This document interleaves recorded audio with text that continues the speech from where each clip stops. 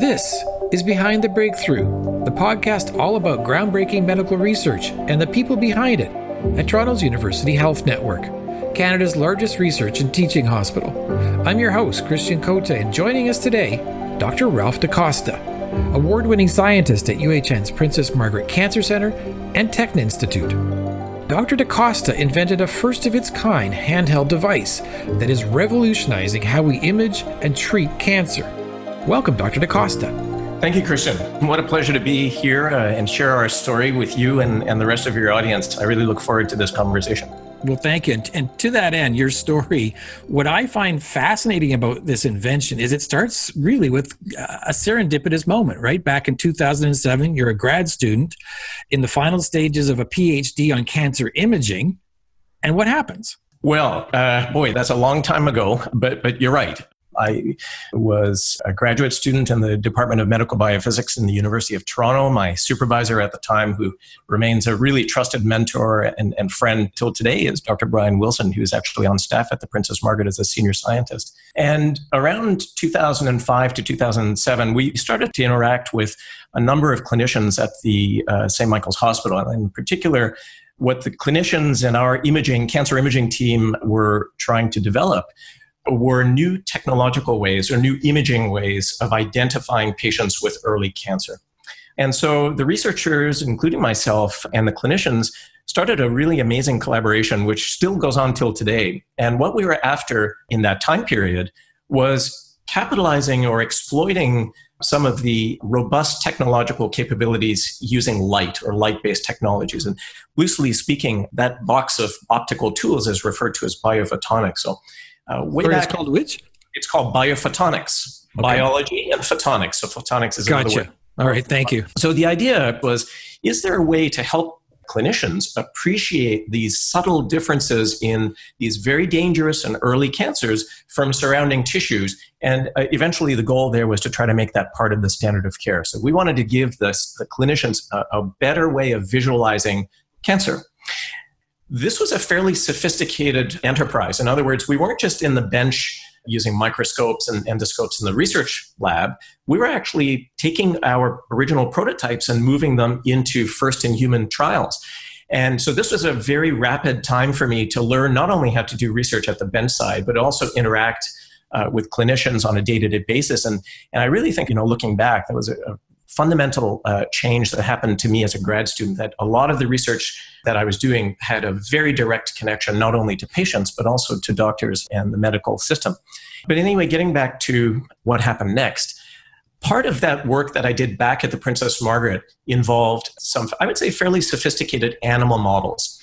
And so in order to understand what we were seeing in our clinical trial with actual patients, one of my main goals in my PhD thesis was to develop animal models and study how the fluorescence imaging, so we were in particular looking at fluorescence as a way to enhance the differences between these early states of disease and normal tissue.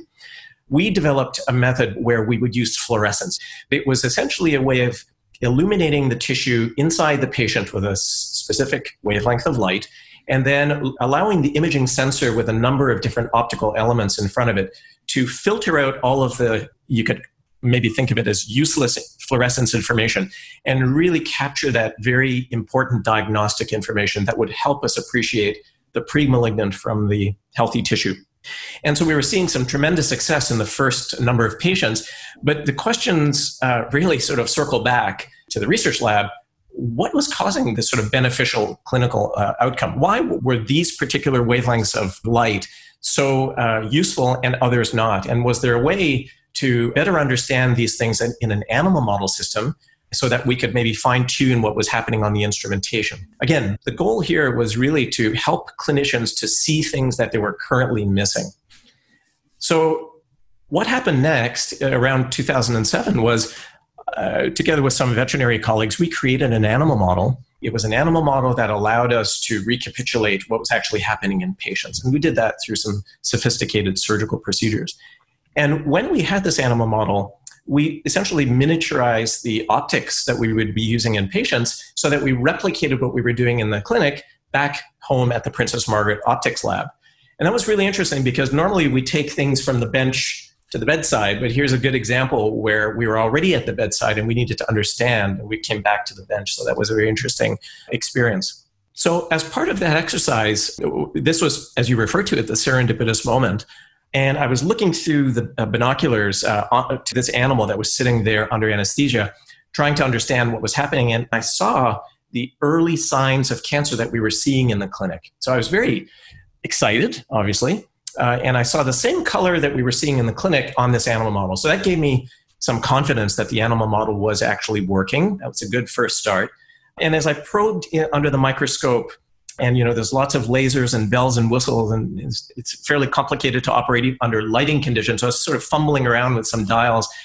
And I just moved my eyes away from the binoculars for a moment and came back. And I guess I had shifted the animal. So this is sort of true serendipity. So what I saw unexpectedly was a very bright color of red through the binoculars of this very complicated microscope. And I think what had happened, as I mentioned, the animal may have shifted inadvertently and the microscope was pointing out a different area. And while I saw what I had expected to see as the color of cancer, the fluorescent greenish color of cancer, was in stark contrast to this bright red color, which I was not expecting to see. So I really wanted to understand what this strange red light was inside the animal. So I investigated a little bit and I thought, what we do normally when we're dealing with tissues is we will often take a sample of that tissue. And in this case, I took a small biopsy of the animal and I moved the animal around to see if another biopsy was needed. And I quickly noticed that there's another red spot and another red spot. And I turned on the lights and looked at what I would normally see just with the unaided eye. And I realized that those red spots were occurring in a very particular pattern that matched a surgical suturing that I had done in the animal. So the first thing I thought was, well, that's kind of bizarre. And they were just like little round circles around the suture sites, right? Just where I had done my surgical work earlier in the animal. And so I thought, well, that's kind of bizarre, unexpected. So I sent the biopsies off to a friend of mine who was at Mount Sinai in pathology, and he happened to be on call that night. And I said, well, could you run this through your panel and tell me, are they cancer cells? And he called me up and he said, you don't have any cancer there. And I said, well, what do you think it is? He said, well, I tested it for bacteria. And I said, what led you to think that? He says, well, you described them as being around the suture sites, and it is the gut, so it's not surprising that you'd see bacteria. And maybe they were congregating around the suture sites, just like you said. And sure enough, he confirmed that it was bacteria. It struck me that, boy, that's something we've never seen before. And if that's also happening in patients where there's also a lot of gut bacteria, could that possibly interfere with the way our fluorescence endoscopes are working? Could it even be a way to optically differentiate bacteria, which are not cancer, from the cancer? And so I thought, what does any grad student do? And you're faced with an interesting discovery. Well, you send it to your supervisor and say, look what I found, right? And that wasn't very different from my thinking at the time. And I snapped a picture and I looked at it, and the screen wasn't so great, but I thought, oh, geez, that's a pretty interesting picture.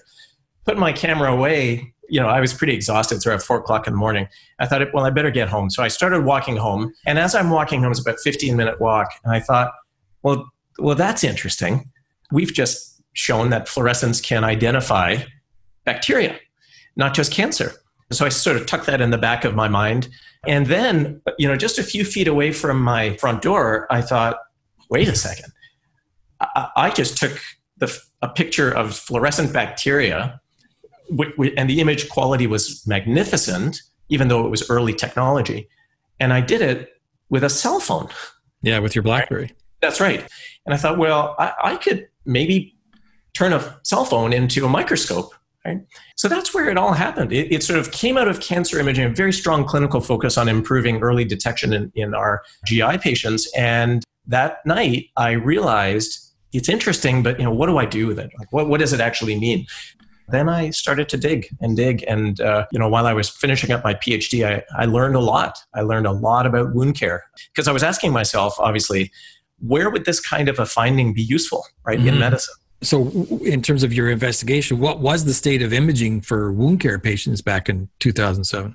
The more I read, the more people I spoke to, clinicians, nurses, people who worked in long-term care facilities. I basically just started to call everybody.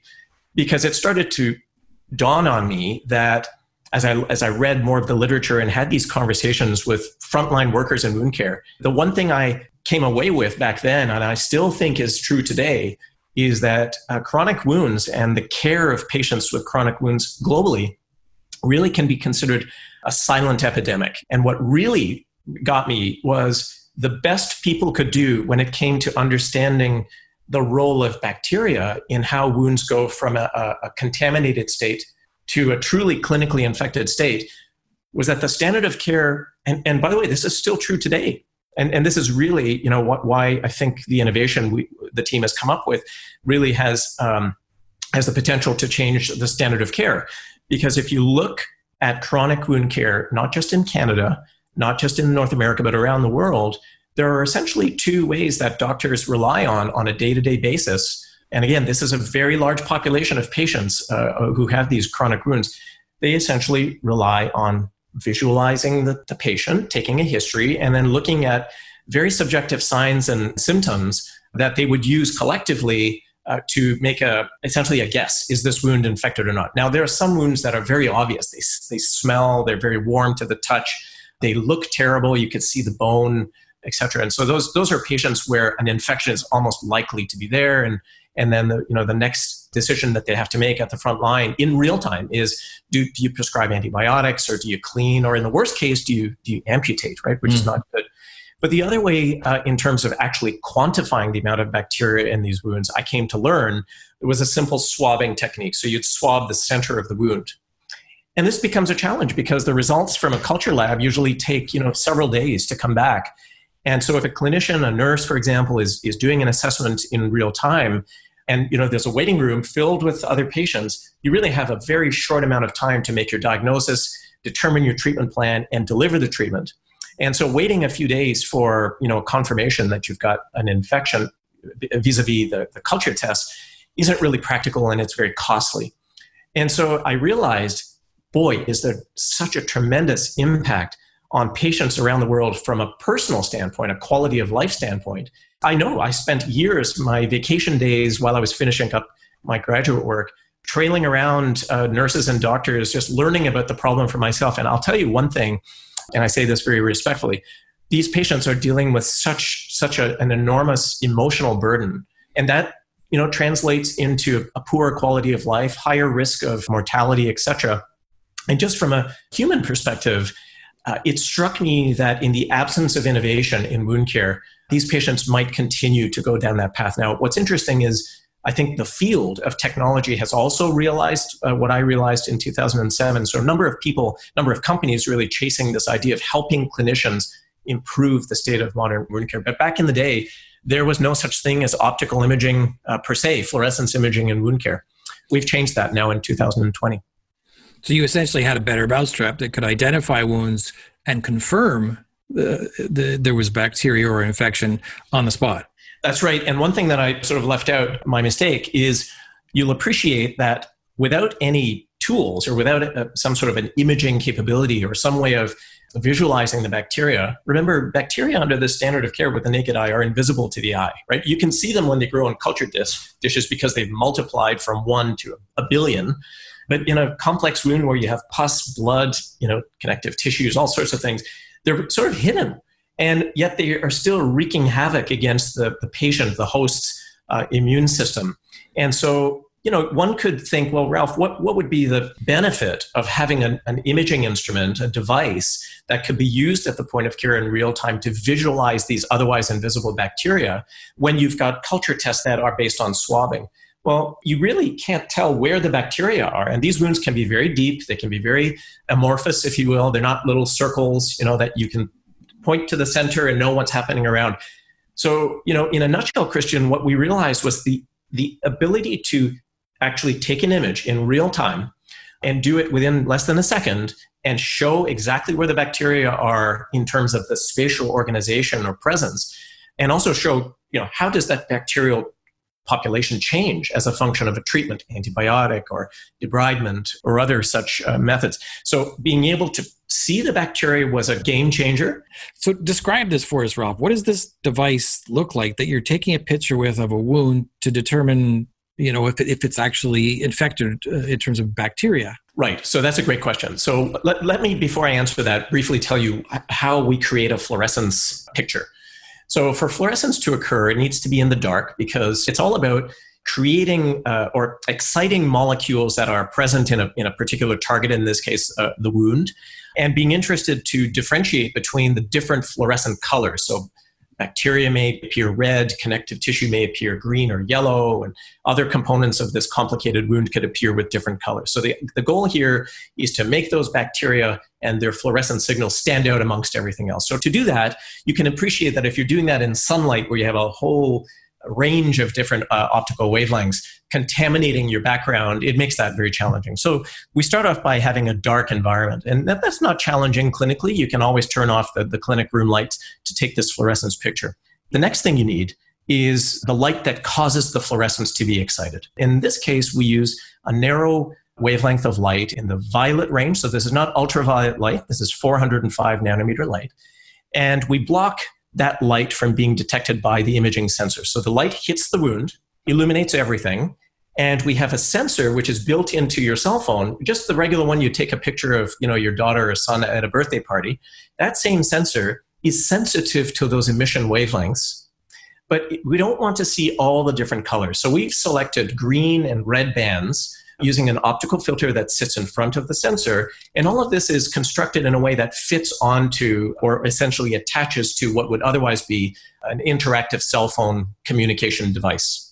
So you've got a light source as well that will light up the red or green. That's right. Wow. So you've got built in. You've got it all built in, and it fits in the palm of your hands. And you can control it with the software that we've developed. And so you can turn on the blue light and instantly, without any need for any kind of a spray or a contrast agent or an injected contrast agent, you get the results immediately. And so what you end up seeing on the color screen of this device is a real-time fluorescence image that identifies the presence and distribution of the bacteria against the rest of the wound. And what the clinician then instantly appreciates is the relative abundance of the bacteria and where is the bacteria, and if they prod or surgically remove some dead tissue. We found that it's very helpful in identifying underlying infections which would not normally be seen. And these are just a few examples, but in a nutshell, what this translated to in the early days, and of course we've come a long way since 2009 in those first Health Canada trials, is that if you can have a device that can fit in either the palm of the hand or the pocket of a lab or a clinical apron, a lab coat, as they say, you have something that's portable. You can use it just like you would use a stethoscope. So, today we sort of refer to the Moleculite device, the company's device, which is now sold all over the world, as the sort of stethoscope of wound care. You can carry it anywhere, you can pull it out when you need it, and you get more information that when it's combined with the standard of care, all of those other signs and symptoms, the physician has a higher confidence of knowing about the presence or absence of an infection. This sounds like a device that could be creating a paradigm shift in wound care, treatment, diagnosis, etc. The device, I think, is a paradigm shift, mainly because it has so profoundly over the last number of years addressed a very important unmet need, and that's the need to have real-time information about bacterial burden. Because as we've appreciated over the years, clinicians have been guessing a lot about whether, what's happening with the bacterial part of the host bacterial tug of war, as it were. When a patient has a wound, if we're healthy and we have no underlying conditions, it's our immune system that protects us from that infection once those bacteria contaminate the wound. But, as you know, many patients have underlying comorbidities, their immune systems are compromised. And so that initial exposure to these dangerous pathogens can go unchecked. And all of a sudden, the bacteria end up more or less winning the war against the patient. And that's when you run into a lot of trouble. The other thing to think about in terms of the unmet need is to think of the scope of the problem, not only the human cost of chronic wounds, but the other area that we really have to look at, not only as scientists and clinicians, but as policymakers and governments, is the massive cost of treating for this chronic condition across, say, North America. As I recall from recent Medicare and Medicaid statistics, it's about $80 billion US to treat patients who have chronic wounds. And patients who have diabetes have, the last time I looked at this was maybe several months ago, a 25% chance of developing an infection resulting in a diabetic foot ulcer that remains chronic. It doesn't heal. And with the increasing aging population, I should say, we're even if you're conservative, Christian, and you're estimating a 10% increase in diabetic foot ulcers, knowing that diabetic foot ulcers are not the only type of chronic wound, you're looking at increases that are, as I said, in the billions of dollars per year, and that's just in the United States. So extrapolate that across the world. So not only is there a patient cost, a human cost, but the cost to the healthcare system, especially at a time when resources have to be really managed in a lot better, this also helps to address that.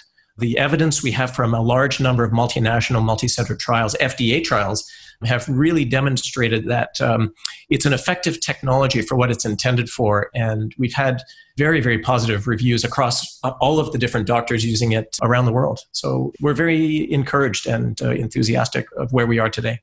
And you don't stop there. You go back to your primary research, which is cancer imaging. Yeah. How have you been able to apply the MolecuLight invention to cancer imaging or adapt it? Right. Well, you're right.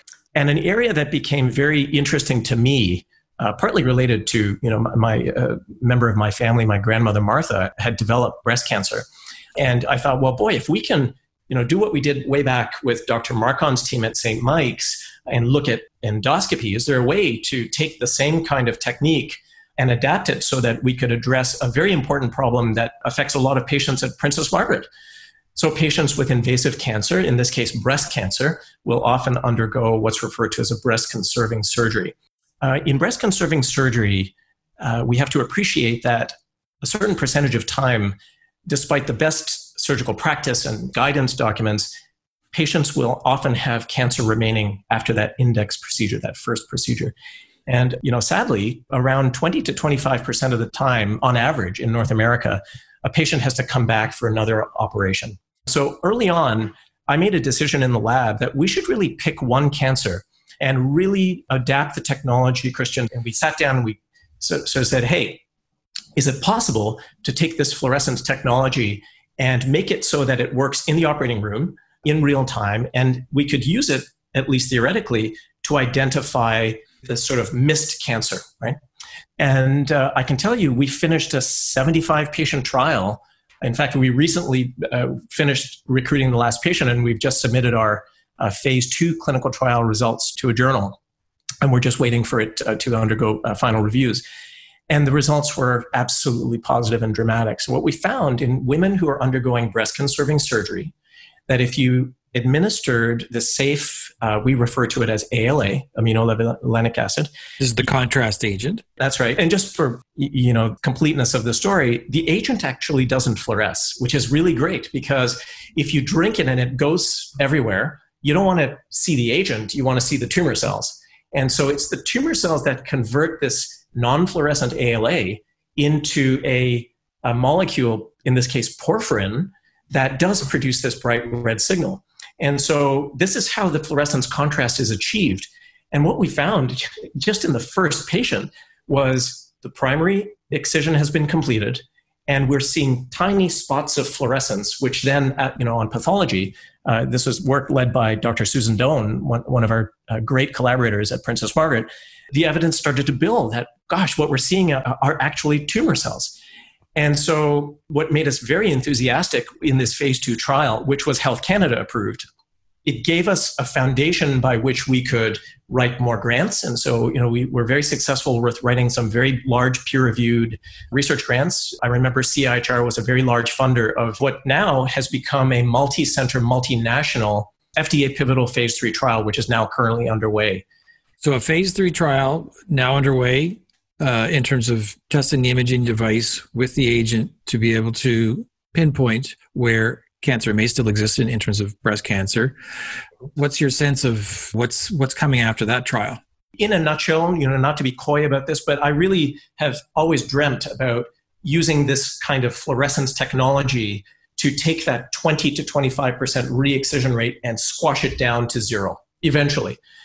In terms of what's coming next, I would say that the breast cancer FDA phase 3 trial is probably going to last us about 2 years in order for us to complete this very large number of patients. And we've been working very intimately with Health Canada and the FDA to make sure that it's a success. In terms of our pipeline, we've got first-in-human studies planned with our head and neck surgeons. We've got a very strong interest in developing another application in gynecological cancers, another one in looking at lung cancer. So we're very excited. These are very expensive trials, as you can appreciate. A lot of the funding support we've received has come up to this point from funding organizations like CIHR and the Breast Cancer Foundation. But we can't do that alone. It's just not sustainable. And so I find that working together with industry and commercializing these technologies, which UHN is very good at, really helps accelerate the movement of these concepts closer to trials and therefore into adoption. So, boy, I'll tell you, it's been a roller coaster ride. It sounds like it. What advice would you give people in terms of the notion of raising financing or commercialization? I mean, you took all this on your own. There was an urgency to it because, if we really wanted to get this technology out into the marketplace, we had to act quickly. And so there really wasn't, time for Ralph to go and get an MBA at U of T Rotman. So it was really learning on the fly. As I reflect back, it was probably the most important lesson or lessons that I learned above and beyond what I was doing in my regular career in research. And what I mean by that was I had literally zero experience on what it meant to be an entrepreneur. I'd seen other success stories, many of whom came out of UHN. But really what I struggled with in the early days was, oh my God, what have I taken on?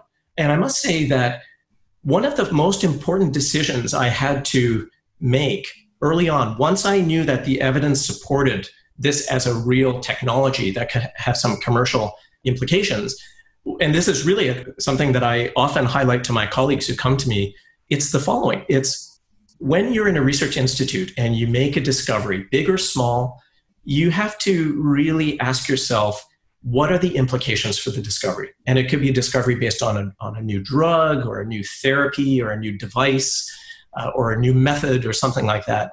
First of all, can you patent it? Can the institution patent it? Can you actually protect it? That's very important. And it's important for several reasons, one of which is if you can't protect it, someone will copy it. And so the value, and I hate to say the word value, but the financial value is diminutized. The other thing you have to think about is what's the best that you can do to get this discovery into society in the future? And often we struggle, including myself in the early days, you struggle with this question. Let's assume you've got a patent around it. Is this something that we should license out to a company that's bigger and is well-funded and can hit the ground running? Or is it something that is so new that who would be that company to take it over, right? And in which case, what do? You have an invention, it's protected. You work very closely with the tech transfer office. And obviously there's lots of guidance that I received from that office. And then I started to talk to people who'd been there and done that, some of whom remain mentors to me today. And the decision I made was to create a company. And that really was the pivot point for me in my life, because licensing it is a fairly straightforward procedure. You take the technology, you put it out there in a company, Olympus, UHN deals with lots of companies in the imaging device space. They could have easily taken it on. But what we thought in consultation with Mark Taylor and his office was it probably made a lot more sense to create a company. And of course, the commercialization process at UHN has evolved since 2010, 11, when I was first starting thinking about this. But to me, that was the big question I had to ask myself in order to know what I wanted to do. And by agreeing that I wanted, number one, to learn what it meant to be an entrepreneur, I also wanted to largely be involved in the translation. There was I hate to say it, selfishness. I spent all this time thinking about it. I know so much about the area. If we hand it off to another company, I was a bit afraid that it might sit there and languish. And at the time, people kept telling me, Ralph, you're so motivated, you're so inspired by this, why don't you take the risk? So what I would say to people who might be listening, who find themselves in the same kind of situation as I did in those early years, it's one of the most important decisions you can make alongside with UHN's tech transfer and others is, are you willing to commit to participating in a commercialization pathway that is about spinning off a company. And I chose to do that. You're listening to Behind the Breakthrough, the podcast all about groundbreaking medical research and the people behind it at Toronto's University Health Network, Canada's largest research and teaching hospital. I'm your host, Christian Cote, and we're speaking with Dr. Ralph DaCosta, award-winning scientist at the Princess Margaret Cancer Centre and a pioneer in cancer imaging. Dr. DaCosta's work is supported in part by the Princess Margaret Cancer Foundation. Now, Ralph, we like to explore with each of our researchers their origin story, what turned them on to science. And I understand for you, it involves actually watching the Terry Fox Marathon back in 1980. Talk to us about that. Yeah, well, it takes me way back, 1980. I could see him with this entourage of these very old police cars, right? And the spinning single red lights. They don't look like that anymore today. And I was about to flip the channel and I thought, wait a second, what's this all about? And it was the Marathon of Hope. And I could see him in these vignettes over the course of the year. News coverage would be in Nova Scotia and Prince Edward Island. He'd be in Toronto. He'd be in Sudbury. And as he made his way through the country, I would tune in to watch these, and my parents were like, well, you just saw it. What do you want to see it for? It's because I started to understand the real cost of cancer for the first time as a young person. And I didn't really understand anything about cancer. This was at a time when I was thinking about university and what did I want to do. And I would think, although I can't say definitively, it really helped me think through my future career. And I really started to understand that I wanted to do something to help him. Here's the really interesting thing. The Terry Fox Foundation was so invaluable to my own lab. It was still very early in my career as a scientist at Princess Margaret. And I remember getting a letter in the mail, and I found out that I received the Terry Fox Research Foundation's new innovator grant. It's $500,000, and I immediately went back to 1980 and watching Terry Fox. And to sort of come full circle with that Terry Fox story is a very personally meaningful experience. And we've done a tremendous amount with that money. That's terrific. You're born in Dar es Salaam, Tanzania, and your parents emigrated to Canada when you're just 6, resettling in Toronto, and they essentially just start over, which must have taken great courage on their part. How does that experience shape you today? Coming to Canada represented, for my parents, a really big shift. And as you put it, a big risk, and it did take a tremendous amount of courage. I learned that it's really important to be focused. And it's really important to remember that, as they say, no person is an island. My parents really sort of taught my siblings and I to really work together. And so that was not new to me. They also shared with us some of the trials and tribulations as parents coming to a new country with us. They didn't make it sort of a tiresome complaint story. I mean, it was more like, gosh, you remember when we had to leave all our furniture behind? And look, we've I think it was IKEA furniture way back in the day.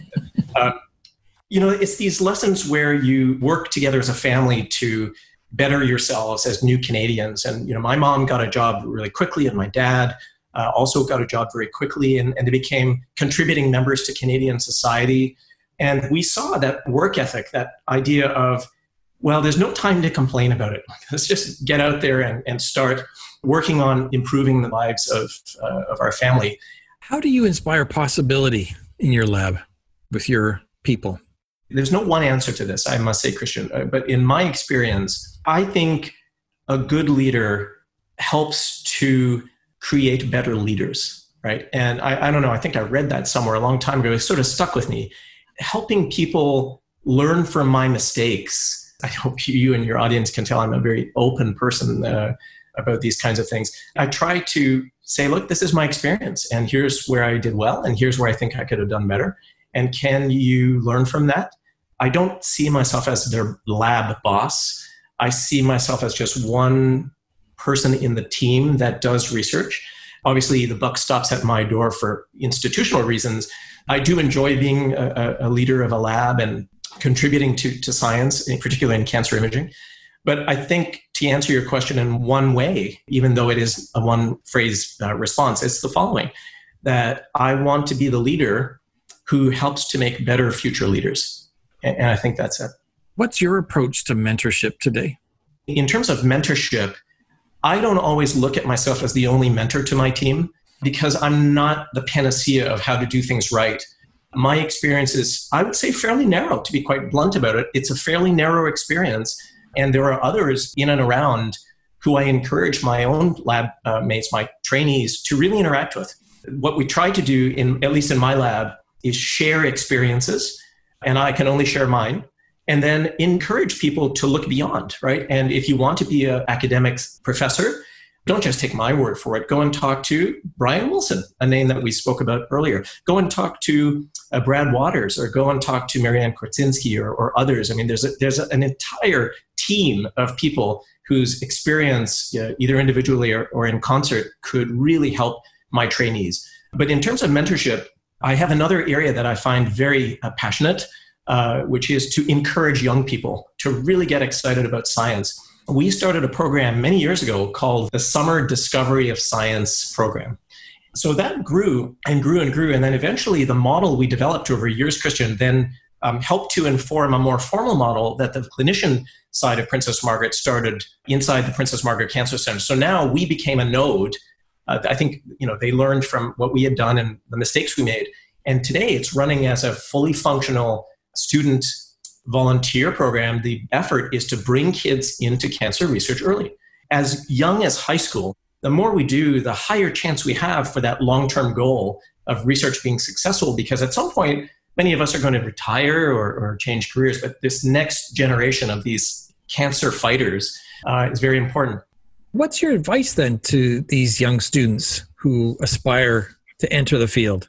My message to them would be, it's really okay to dream big. And it's really important that you dream big. And it's also okay to make a decision to try something and change in the future. I mean, that's the benefit of time, is that, you have time in the future to try a different career. And one of the things I always emphasize to my students, and I'm sure a lot of scientists do that, or a lot of mentors do this as well, is, I'm 51 years old, and it's taken me a long time to get to where I am, and I've made a heck of a lot of mistakes. But that old saying, Christian, that if I only knew back then what I knew now, that's never been lost on me.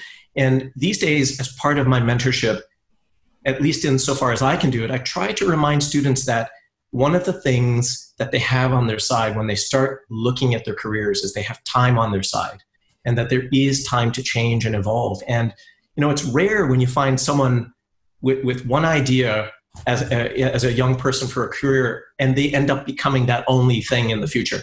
Society today, and the way the internet is, and the exposure young people get to a diversity of different careers, I think there's a shift. Young people are understanding that there are a lot of different roles that are complementary that they can fulfill and really help society become better. And the earlier we teach young people, at least in my humble opinion, that it's like compound interest, right? You start really early, and the benefits in the long term, even if you switch careers, may have profound effects in society globally.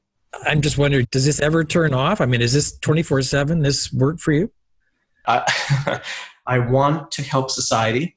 I found a great place to try to, use my skills, if you can call them that, towards a bigger end, which is to conquer cancer.